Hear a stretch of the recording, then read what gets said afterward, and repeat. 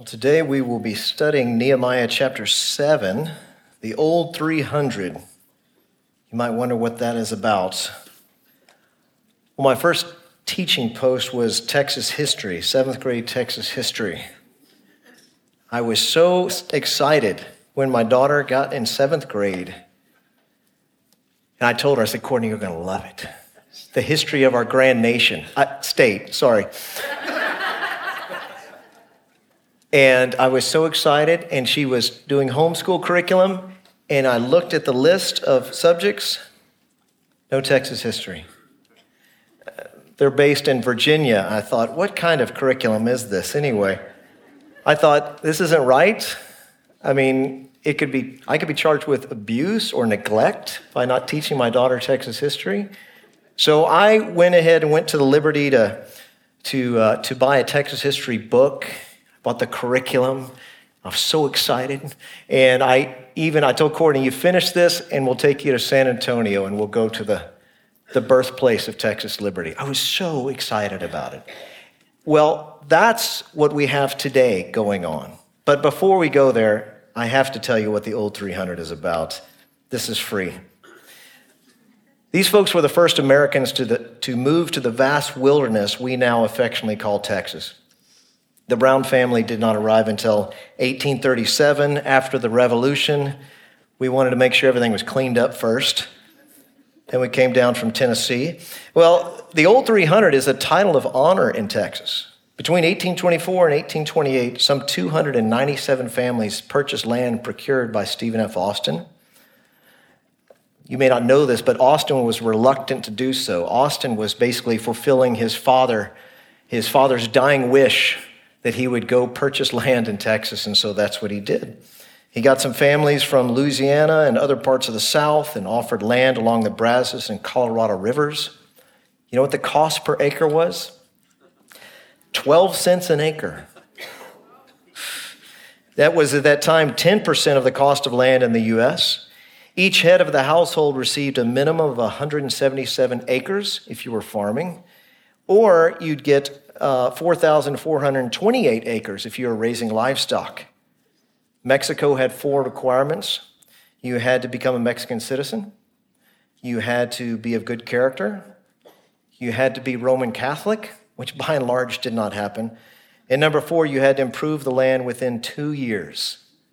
So, just as a side note, if you have little kids going into 7th grade and you haven't taught them Texas history, can we make this an issue of church discipline, elders? Well, today we're actually not studying Texas Old 300. We're studying Israel's Old 300. It's not 300. It was 50,000, which may seem like a large number, but it's nothing. It's a drop in the pan as compared to the number that stayed in Babylon. Well, these 50,000 came over under Zerubbabel in 537 BC. And some of you right now are having a really bad case of, didn't we study this already? We did. This list, as we'll see today, is almost identical to the list in Ezra 2. So we won't study it quite as intently as we did Ezra 2. But the question comes forth, why did the Spirit have Nehemiah repeat this list in the Bible? Why would he do that? Well, I can give you at least 3 reasons. Number 1 is to determine the pure blood Israelites and to validate their property rights. It's important to note, folks, if you study Old Testament Israel, the land was kept in perpetuity. If you sold your land, you're going to get it back. Every 50 years, every land transaction, you would go back to the original owners. If you were in the tribe of Reuben, you get your land back. Tribe of Judah, you get the land back. It would stay in perpetuity forever in your family. Why? Because it doesn't belong to you. Because it belongs to the Lord, and he would return it to its original occupants. So that's one of the reasons why you have this list. Number 2, to encourage the Jews to move into Jerusalem. We'll see that in chapter 11. One of the main goals was not just to get the Jews back into the land, but back into the city of God's worship, Jerusalem. And number 3, to confirm once again, a second time, God's chesed to his people in bringing them back to the promised land. That was not me clearing my throat. That's the Hebrew word chesed. It means God's loyal, loving kindness. When God makes a promise, he keeps it. Every time, every time. And they are his people, and he brings them back to the land. So, in verses 1 through 4, we're going to see that Nehemiah comes up with precautions for this newly walled city. He takes no chances. This is the word of God. Verse 1 and 2. Now, when the wall had been built, and I had set up the doors, and the gatekeepers, and the singers, and the Levites had been appointed, I gave my brother Hanani and Hananiah, the governor of the castle, charge over Jerusalem, for he was a more faithful and God-fearing man than many. So what we have here is gatekeepers, singers, Levites. They normally keep charge of the temple, but they're also going to now keep charge of the gates of the city. Why? Because this is God's holy city, set apart for worship, lest they forget. And in particular, Nehemiah hands off to two men in charge of the city. One of them is his brother Hanani. Hanani seems to be the civil leader, perhaps, and the other guy is the military leader. Hanani, the civil leader, he is the same one you saw in Nehemiah chapter 1, where he tells Nehemiah, the wall of Jerusalem is broken down and its gates are destroyed by fire. I think it curious, if you will. Did Hanani have in mind all along for his brother to come and oversee the rebuilding of the wall? Can't help but wonder that. He just told him that in Nehemiah 1, and certainly Nehemiah is then on his way over. But then it makes you wonder, is Nehemiah kind of practicing some weird nepotism here? Like he's in charge, and now he's going to put his brother in charge of this city here. Well, remember, Nehemiah is surrounded by enemies. The prophet whom he trusted, the prophet Shemaiah, lied to him, saying, come and hide in the temple. Can't trust him. Everybody's singing such high praises for Tobiah the Ammonite. And Nehemiah's got to look around and go, I can't trust any of y'all. I'm going to bring my brother in. So Hanani, and then you've got another fellow named Hananiah, the governor of the castle. That's the military leader. Now, some commentators think that this is the same person. It may have been, but I think it's two separate men, as we'll see. Hananiah, the governor of the castle, that would be the military leader. And what we're going to see is leadership skills are important. But what's most important in true leadership? Godly leadership. There's two characteristics we see about Hananiah. Number one, he was more faithful. He was more faithful. To be faithful is to be true or reliable. 1 Corinthians 4:2, it is required of stewards that they may be found faithful. Keeps his word. It reminds me of 1925. I was not alive then. In the U.S. Open, there was a golfer named Bobby Jones, and Bobby Jones had just hit the ball just slightly while setting up for a shot. No one saw it. Only Jones alone, but he was positive he had accidentally moved the ball, so he assessed himself a one-stroke penalty. He lost the tournament by one stroke. Others praised him for it. What was his reply? He said, you might as well praise me for not robbing banks. The point of it is this is what you do. He's faithful. Husbands, are you faithful to your spouse? I'm not asking about your body. I'm asking about your mind. Wives, are you faithful to your husbands? Do you pay your taxes? Do you keep your word? This is what faithful people do. They're not perfect, but they seek to follow the Lord. And we see that about Hananiah. We also see he's also a God-fearing man, the one who feared God more than many. We talked about the fear of the Lord a couple of weeks ago. Proverbs 3:7, it says, be not wise in your own eyes. Fear the Lord and turn away from evil. That's what happens when you fear God. You turn away from evil. To give you a couple of quotes, Oswald Chambers put it this way, when you fear God, you fear nothing else. Whereas if you do not fear God, you fear everything else. George Christopherson, he says, we fear men so much because we fear God so little. One fear helps cure another. So, godly men, what else does he do? Verse 3 and 4, I said to them, let not the gates of Jerusalem be open until the sun is hot. And while they are standing guard, let them shut and bar the doors. Appoint guards from among the inhabitants of Jerusalem, some at their guard posts and some in front of their own houses. The city was wide and large, but the people within it were few. No houses had been rebuilt. Now, stop there. Some houses had been rebuilt. We already know that. It's using really exaggerated language to make a point. Jerusalem is not a safe place. There's now a wall around the city, but there's so few people living in it and so few houses. If the enemies wanted to come in, they could. You need to populate it. So what he says, he calls for is don't open the gates. He says, don't open the gates until the sun is hot. That could have two meanings. One meaning is as you take it. The gates were to be opened only after the morning had progressed a little bit, not at morning light. And yet, I take it as perhaps the second meaning, and that is this. There's a Hebrew preposition that we translate it as until. Don't open the gates until the sun is hot, but it very well easily could be translated as don't open the gates during while the sun is hot. I think that's probably what it means. So the way it works is the gates were to be locked during the hottest part of the day when folks would be at rest. They were much more likely to be attacked then during the heat of the Mediterranean culture. And as you know, here in Texas, it's not just the Mediterranean culture. Hispanic culture, many times, even in Texas culture, you take it easy during the hottest part of the day. You even take a siesta, perhaps. In AD 410, that's how Rome was captured, strangely enough. The Salarian Gate was rushed, and it happened at midday, when all those guards who should seize them were, as usual, dozing after a meal, said one of the historians. So they said, lock those gates. And notice he also says, appoint guards from among the inhabitants of Jerusalem, some in front of their own homes. That's smart. One of the commentators stated, this was the first neighborhood watch program. And I think there's applications for us. I'll give you a couple of them. Application number one, the Lord calls us to be watchful where we are. Mark 13, Jesus says, be on your guard, stay awake. 1 Peter 2, verse 11 says, I urge you as strangers and exiles to abstain from fleshly lusts which wage war against your soul.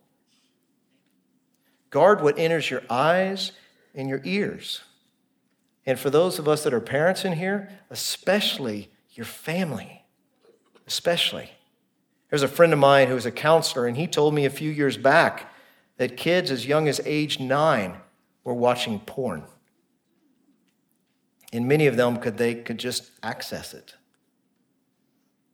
Parents, I caution you regarding letting your kids play electronics. Number one, I'm not opposed to electronics. Number two, I'm not opposed to the internet. However, I'm telling you, beware if they can see things they shouldn't on the internet. And many of us are way too quick to say, oh, I've set guards, or I told them not to do it. Please. The Bible warns in Proverbs about being simple. Do not be simple. We need to be wise. And if we have made that mistake, then fix it today. Application number two, I think the Lord calls us not only to be watchful where we are, but the Lord calls us to be witnesses where we are. Think about it like this. In some sense, guarding your neighbor's house from the wrath of God. Have you ever considered that? And you go, how could I guard my neighbor's house from the wrath of God? Well, have you told them how to escape the wrath of God? The gospel. Too many of us, perhaps, I hope you're not one of them, you're waiting for the next mission trip so you could go give the gospel. That's a mistake. Mike Talley, of all people, would be the first to tell you that's a huge mistake. Go on the mission trips, and yet at the same time, our first mission is our house and our neighbors, or wherever the Lord has called us to work. You can imagine, you get a knock. Somebody's beating at your door at 6 a.m., and your neighbor's hollering out, my house is on fire, my house is on fire, help. And you quickly answer the door, and you say, I'm so sorry, I'm on my way right now to volunteer at the Houston Fire Department. I can't help you. And it is a funny story, but it's shocking because many of us are just this way. I'll go around the world to witness, but I'm not going to talk to my neighbors who seem to me much closer to hell, perhaps, than you realize.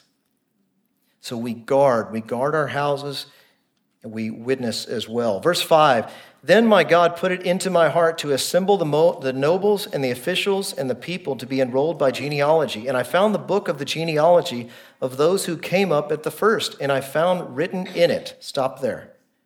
Question, how do you know, as Nehemiah seems to know, that a prompting is from the Lord and it's not from you? Has anybody ever struggled with that before?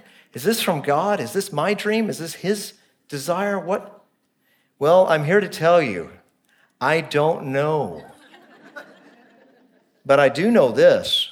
I know it's not from the Lord when it does not line up with God's word.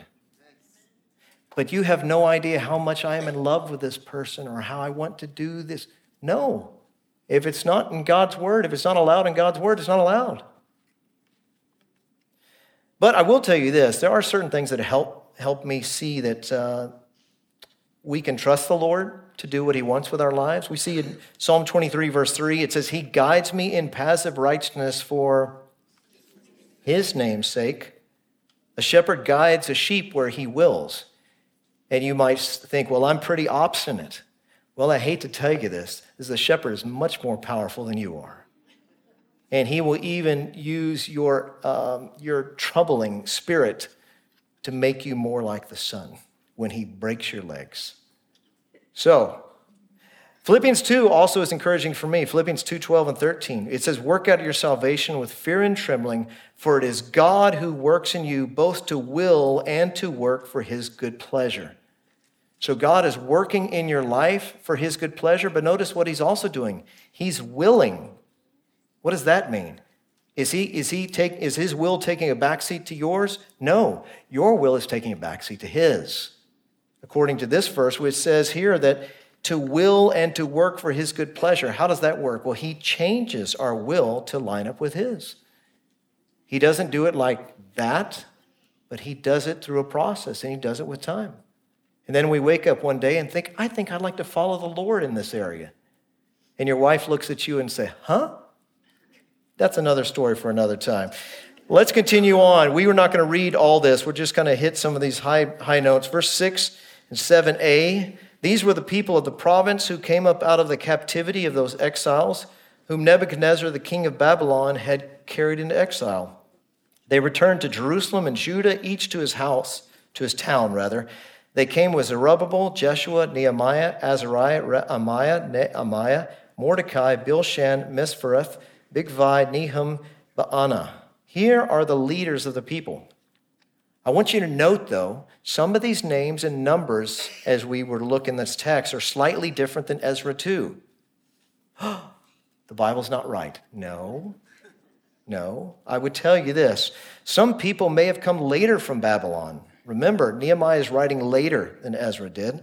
Plus, there may have been births, deaths that occurred after they arrived, so they would change names, they would remove names. Could there be scribal errors? Of course, sure. Nehemiah is working off a 90-year-old list of people. I'm sure it had been rewritten a few times, perhaps. But here at Grace Church, as well as every other Orthodox congregation in the world, you hold to the doctrine of inerrancy, that the Bible is without error in its original manuscripts, and the autographs is the term it's used, and we ourselves have faithful copies of the originals. So take heart. None of these scribal errors affect your Bible teaching. They're not going to find an ancient text from, first century, Ephesians 2, 8, 9, for by grace you are saved through faith and works. No, you're not going to find it. Why? Because I trust archaeologists? No, because I trust the Lord. So yes, we have scribal errors, but we don't have anything that changes. As a matter of fact, you should do a study of the Bible, of the archaeology of the Bible. Just to give you a quick story, 1948, you've heard of the Dead Sea Scrolls. There was a little Palestinian boy According to the legend, if it's true, we don't know all the details, but he was with his sheep, and one of them ran away. Actually, it was his goats, and one of them ran into one of the caves, and he grabs a rock and throws it into the cave, and he hears a crash. He goes, what is that? He climbs up into one of the Qumran caves, and he sees these ancient little, basically, what's the word for it? I'm blanking here. Yeah, urns. There you go. Thank you. Yeah, and he's got these, and he realizes, what are these? He pulls out the scrolls, and he takes them home. He doesn't realize they're ancient documents. They're scriptures.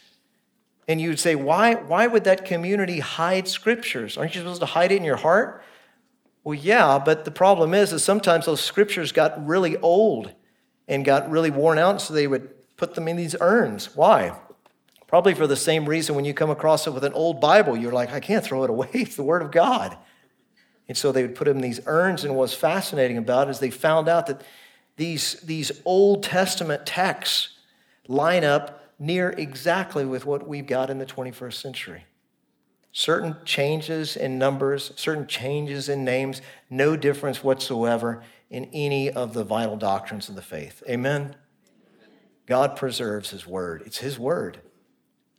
Continuing on, verse 7b through 38, we won't read it, but just to note that these are the men of Israel. These are the regular Joes, are the next group of people that are listed. And I've listed all of them in Ezra 2, but we're not going to read them today.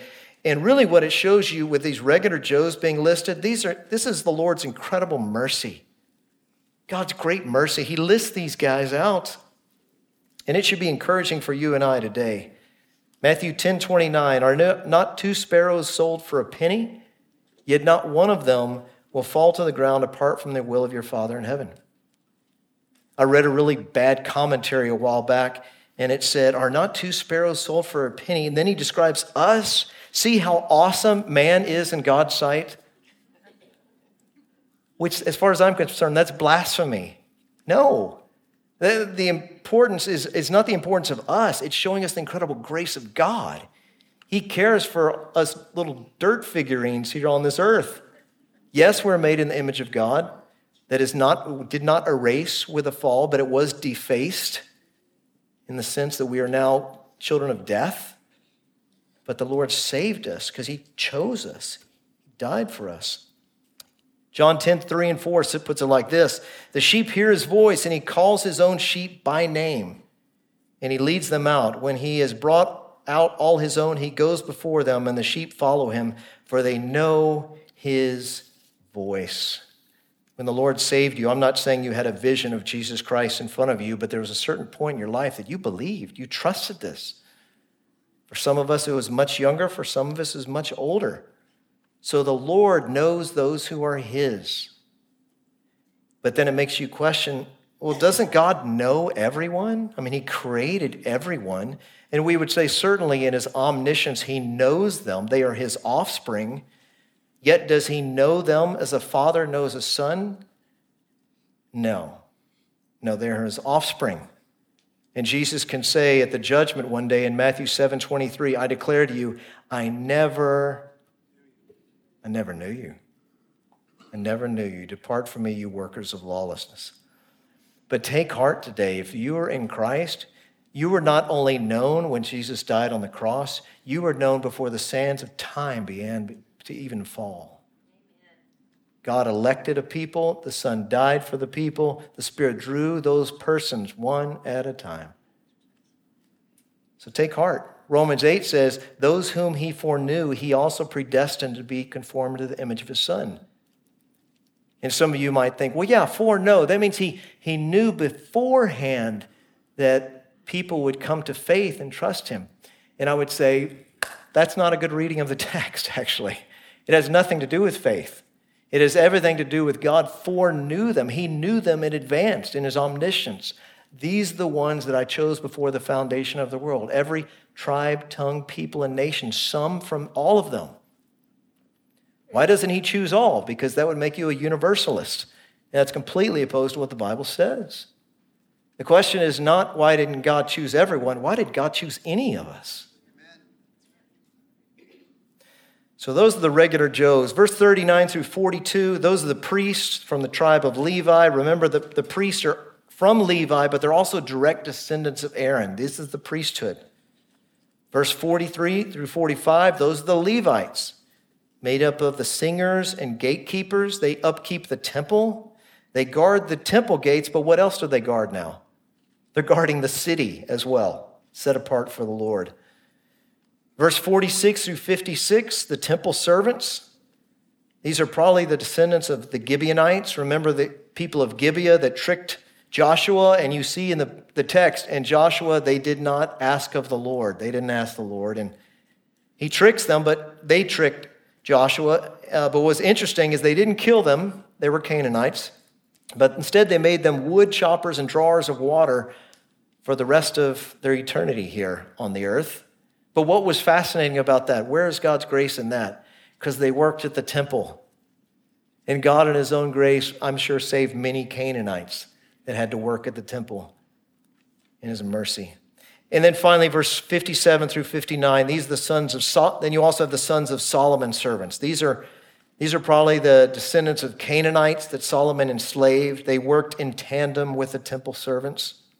So you have kind of a mixture of Canaanites in the mix.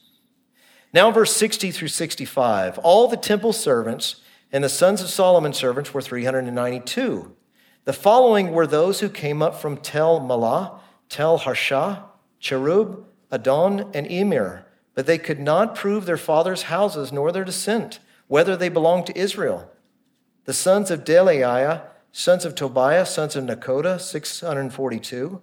Also of the priests, sons of Hobaiah, sons of Hakaz, sons of Barzillai, who had taken a wife of the daughters of Barzillai the Gileadite and was called by their name. These sought their registration among those enrolled in the genealogies, but it was not found there. So they were excluded from the priesthood as unclean.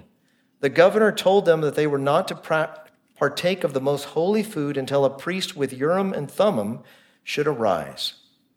Now, let me give you the scenario. You have certain people that say that they're related to others, and they're coming into the land, and Nehemiah says, you're not on the rolls. And now think about it like this. Without personal identification cards, couldn't you have easily a Babylonian say, hey, I'm a member of the Jews. Take a look. I'm related to this fella. So the Jews were very specific of keeping good rolls, but they can't be for certain. So they bring in the Urim and Thummim, and people say, what is that? Well, Urim and Thummim, it's Hebrew for lights and perfections. It's talked about in Exodus 28.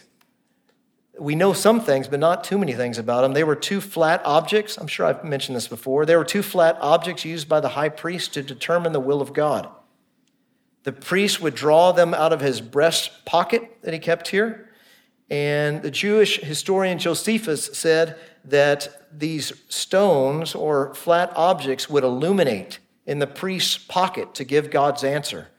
One of them perhaps said yes, the other one said no, and perhaps when it didn't work, it means there was no answer. And we see that actually in 1 Samuel 14, where God is not happy with his people, so he didn't answer them clearly. Now, just to be exact about this, Josephus sometimes exaggerates, so we don't know if that's what happened. But we do know that it was used before the Spirit of God coming to us in the New Testament. This is one of the ways they would determine the will of God. Sometimes they would cast lots. Sometimes they would use the Urim and Thummim.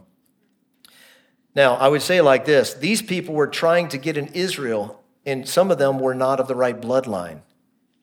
Can I just say to you today, aren't you so glad we live in the era of the New Testament? As I look around, I don't know how many of you are pure blood Jews, but my guess most of y'all are Gentile dogs like me. So be glad. Now, finally, verse 66 through 69, the whole assembly together was 42,360 besides their male and female servants, of whom there were 7,337, and they had 245 singers, male and female. Their horses were 736. 736, mules 245, camels 435, donkeys 6,720. Do you think the Jews are interested in keeping exact numbers? I think so. Here we have Israel's old 300. Really, it works out to 49,942. But they're bringing them back to the promised land. They're forming a new nation. Verse 70 through 73. Now some of the heads of fathers' houses gave to the work. The governor gave to the treasury 1,000 derricks of gold, 50 basins, 30 priest garments, and 500 minas of silver. And some of the heads of fathers' houses gave into the treasury of the work 20,000 derricks of gold and 2,200 minas of silver. And what the rest of the people gave was 20,000 derricks of gold, 2,000. I'm sorry, I'm getting a little mixed up here. Verse 73. So the priests, the Levites, the gatekeepers, the singers, some of the people, the temple servants, and all Israel lived in their towns. And when the 7th month had come, the people of Israel were in their towns. Now, look up here. They keep saying they're in their towns. And you go, yes, that's not good. They should be going to Jerusalem. That's the ghost town that needs to get filled right now. And Nehemiah is going to work that out in a moment. But the reason why they're giving you all these numbers about derricks of gold and minas is because it's showing you something. What did God do to his rebellious people while they went to Babylon? He blessed them incredibly. These are really rich numbers, and they give a whole lot of money. And you think, well, that's wonderful. God blesses us even in our midst of our trials, even when we disobey the Lord in his kindness is going to work it out for our good. We will be in pain, but the Lord will work it out for our good. And yet, what do you find out? Most of the Jews did not go back to the land. Most of the commentators think, you know what the percentage of Jews that actually came back from Babylon to Israel? You don't want to go and guess on the percentage? 2%. 2%. Whew. They could have all stayed in Babylon. They could have enjoyed an easier life. They didn't have to suffer the hardships of forming a new country. I mean, you may wonder, why leave in the first place?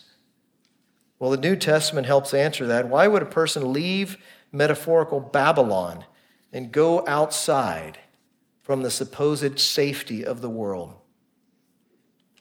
Hebrews 13 tells us this, verse 12 and 13. Jesus also suffered outside the gate in order to sanctify the people through his own blood. Therefore, what? Let us go to him outside the camp and bear the reproach he endured. You see, the people of Babylon loved Babylon too much. They didn't want to follow the great shepherd.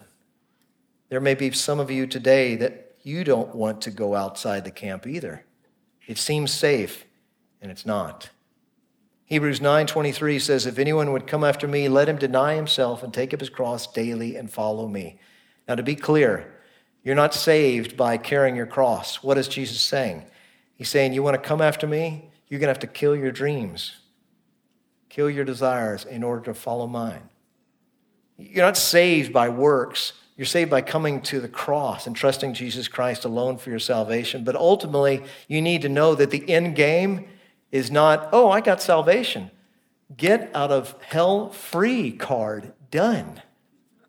No. You see, Jesus came to restructure your entire house, to knock it down to the ground. And some of you that are new believers are starting to realize that now. It's not just fun and games. This is hard. Yeah. But you have a shepherd who loves you dearly.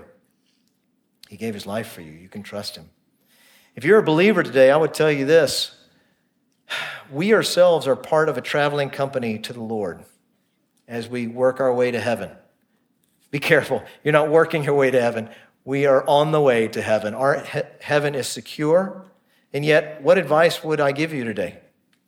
I would say, number one, we fix our eyes on the heavenly city, the New Jerusalem. Do you know at the end of Abraham's life, when God had promised him the promised land, what part of the land did he own? Very small plot that was for his wife's death. He owns a grave plot at the end of his life. That doesn't sound like the promised land to me. But it says, Hebrews 11:10 says, Abraham was looking forward to the city that has foundations, whose designer and builder is God. Some of us have watched way too many happily ever after movies, and we think it's happily ever after here. It ain't here. This life is about pain, suffering, death. We look forward to the next. We fix our eyes above, not on things that are on earth. For you have died, and your life is hidden with Christ in God. Number 2, each of us has a unique God-given role to fulfill in this life. We got a role to fulfill, y'all. Note the numbers. We got priests, Levites, singers, gatekeepers, temple servants, sons of Solomon servants. You've got a role. Follow Christ. Ephesians 2:10, we are God's workmanship created in Christ Jesus to do good works which God prepared in advance that we should walk in them. And I could take the first 4 words of Ephesians 2:10 and you could focus on it. For we are his. You don't belong to yourself anymore. I've got a dog named Luther that still thinks he is there for his pleasure and his benefit.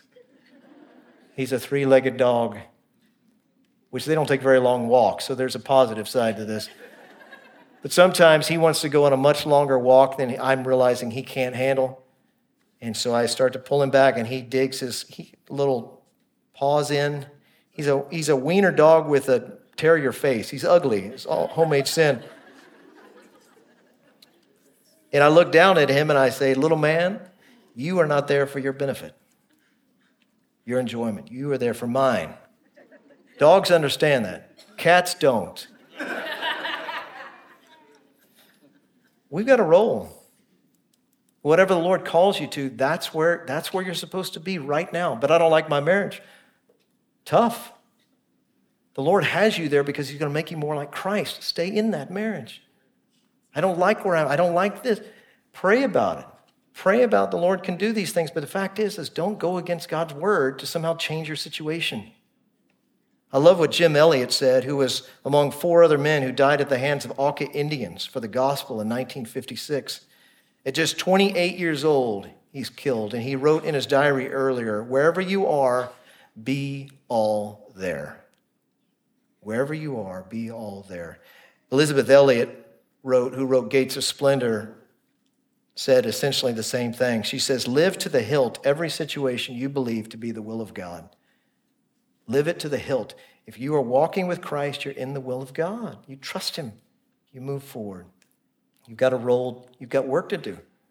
And finally, number 3, beware of the wickedness of comparisons. Beware of the wickedness. Geoff, did you say wickedness? I said wickedness, because that's what comparisons are. And we can compare our gifts or lack thereof with others. And we can also compare our crosses, can we not? Man, what I wouldn't give to have their cross. I mean, they complain about everything, how easy they've got it compared to me. You know what happens when we're comparing? John Piper talks about this quite a bit.